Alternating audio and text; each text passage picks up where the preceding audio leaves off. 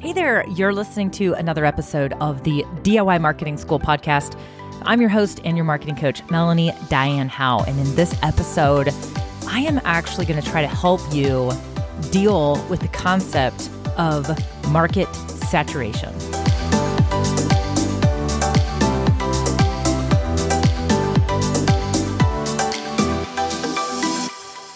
Hey friends. Okay, so today I want to cover a topic that I think comes up in, just about anyone who has a business idea or is thinking about going into business or even is thinking about a new product offer or changing something up in their business. And that is the market saturated? Like, yes, other people are doing what you're doing. Other people can offer what you're offering.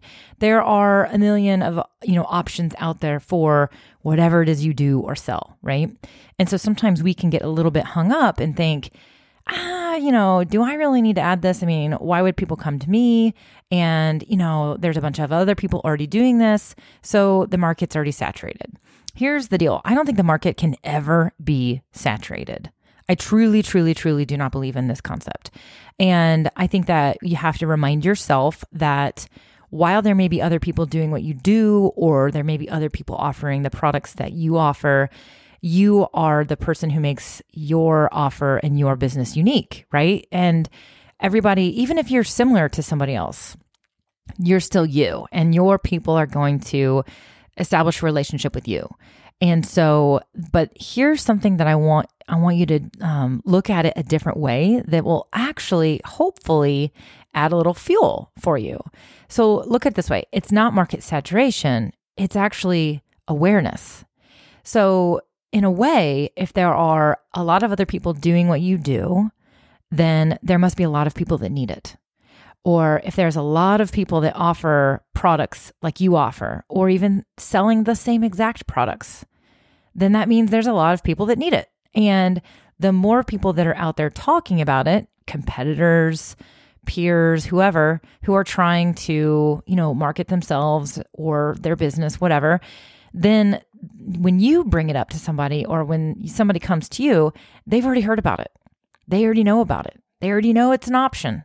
You're not having to educate them, about the option of it. So I think a lot about, for example, people who sell like essential oils, or even like yoga studios or yoga instructors. There are a lot of people out there who use and sell essential oils, right? And think about the first person who started getting into that before it became popular. Those first people that were into oils and started selling them. Well, most people didn't even know what essential oils were. They had no idea. So they were spending their time educating and explaining what these things were. Whereas fast forward to today, most people have heard of essential oils. You can buy essential oils just about everywhere. You can buy them at the drugstore. You can buy them at the health food store. You can buy them at the grocery store, Target, wherever. But you can also buy them from, an individual who might be a specialist in helping, which oils you need and how to use them and all the different alternative ways to use them. So think about that. Think about going into the oil business now, where there's all these people and there's all these places you can buy oils, but people know what they are, versus going into this business, 20 some years ago when nobody knew what the heck essential oils was or were, whatever. So in the same, if you're not doing oils, fine, right? That's just an easy example I wanted to use. But, maybe you are teaching something that is a bit more abstract and there are other people out there doing it. Well, great. This means there's a need. And it also means that people are going to continue to be made aware that this is an option for them. So don't get stuck on the concept of it being, the market is saturated or whatever. Look at it as, hey, the fact that there's other people doing this means, one, there's a need, and two, that most likely my audience, the people in my audience, or the people that I come across, or the people who come into my network, my world, have probably already heard about it.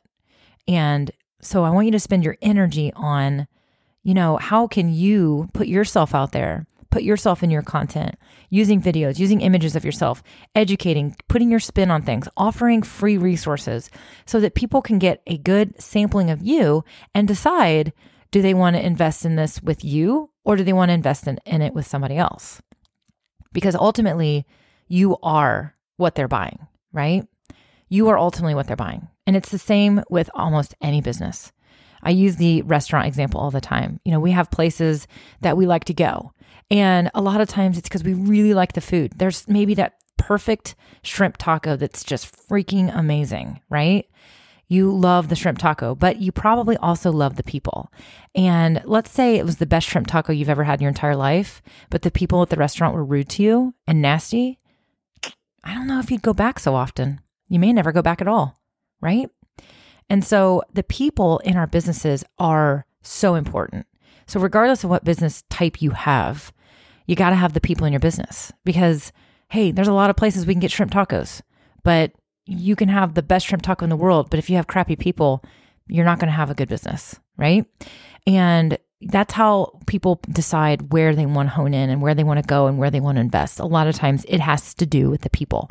And so instead of focusing on worrying about the market saturation or comparing yourself to others or all those things, look at it as a blessing that not only people know that they need what you have, a blessing that you can look at how somebody else is doing it and learn from them, a blessing that your people are probably going to be further along in the journey because they've heard of it, even if it was from somebody else. And if they decide to invest in you, then you can have the assurance that they're investing in you, right? And so I want you to look at it that way. That's just something I wanted to share today, kind of a quick little tip, just turning this concept around so that it can benefit you, because sitting there and worrying about market saturation isn't productive. We all have competitors. There are very few of us in this business world and in this industry and in any industry that can say, man, there's nobody else doing what I do at all. Like I've never even heard of this service before. You are on the bleeding edge, right? There's very, very few of us that are in that situation.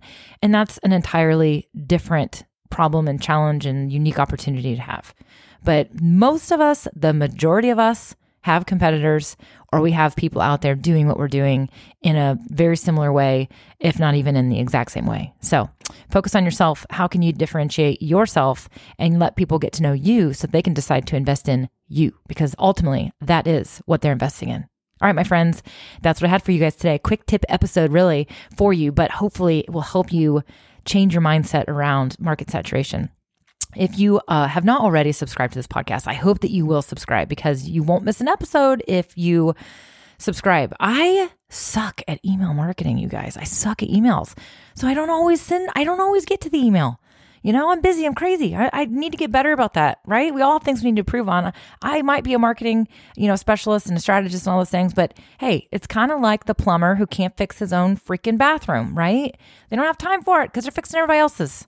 So whatever, I said it. I suck at email marketing. So every once in a while, an email does not necessarily go out. So if you're on my email list, great. But hey, just subscribe to the podcast so you don't ever miss it and you'll get that notification that there's a new episode that dropped. So, and if you've been around for a while and you like my podcast or this episode even, do me a big favor. It will help me out a lot is give me a review. Just grab that review section, take a couple minutes and type in your thoughts. What episode helped you and what is it that you like about this podcast? It not only helps me in the, of course, podcast world, but I like the feedback. The feedback helps me know, okay, great. This is working for them. I'll keep doing it. So, all right, my friends, have a good one and go be awesome.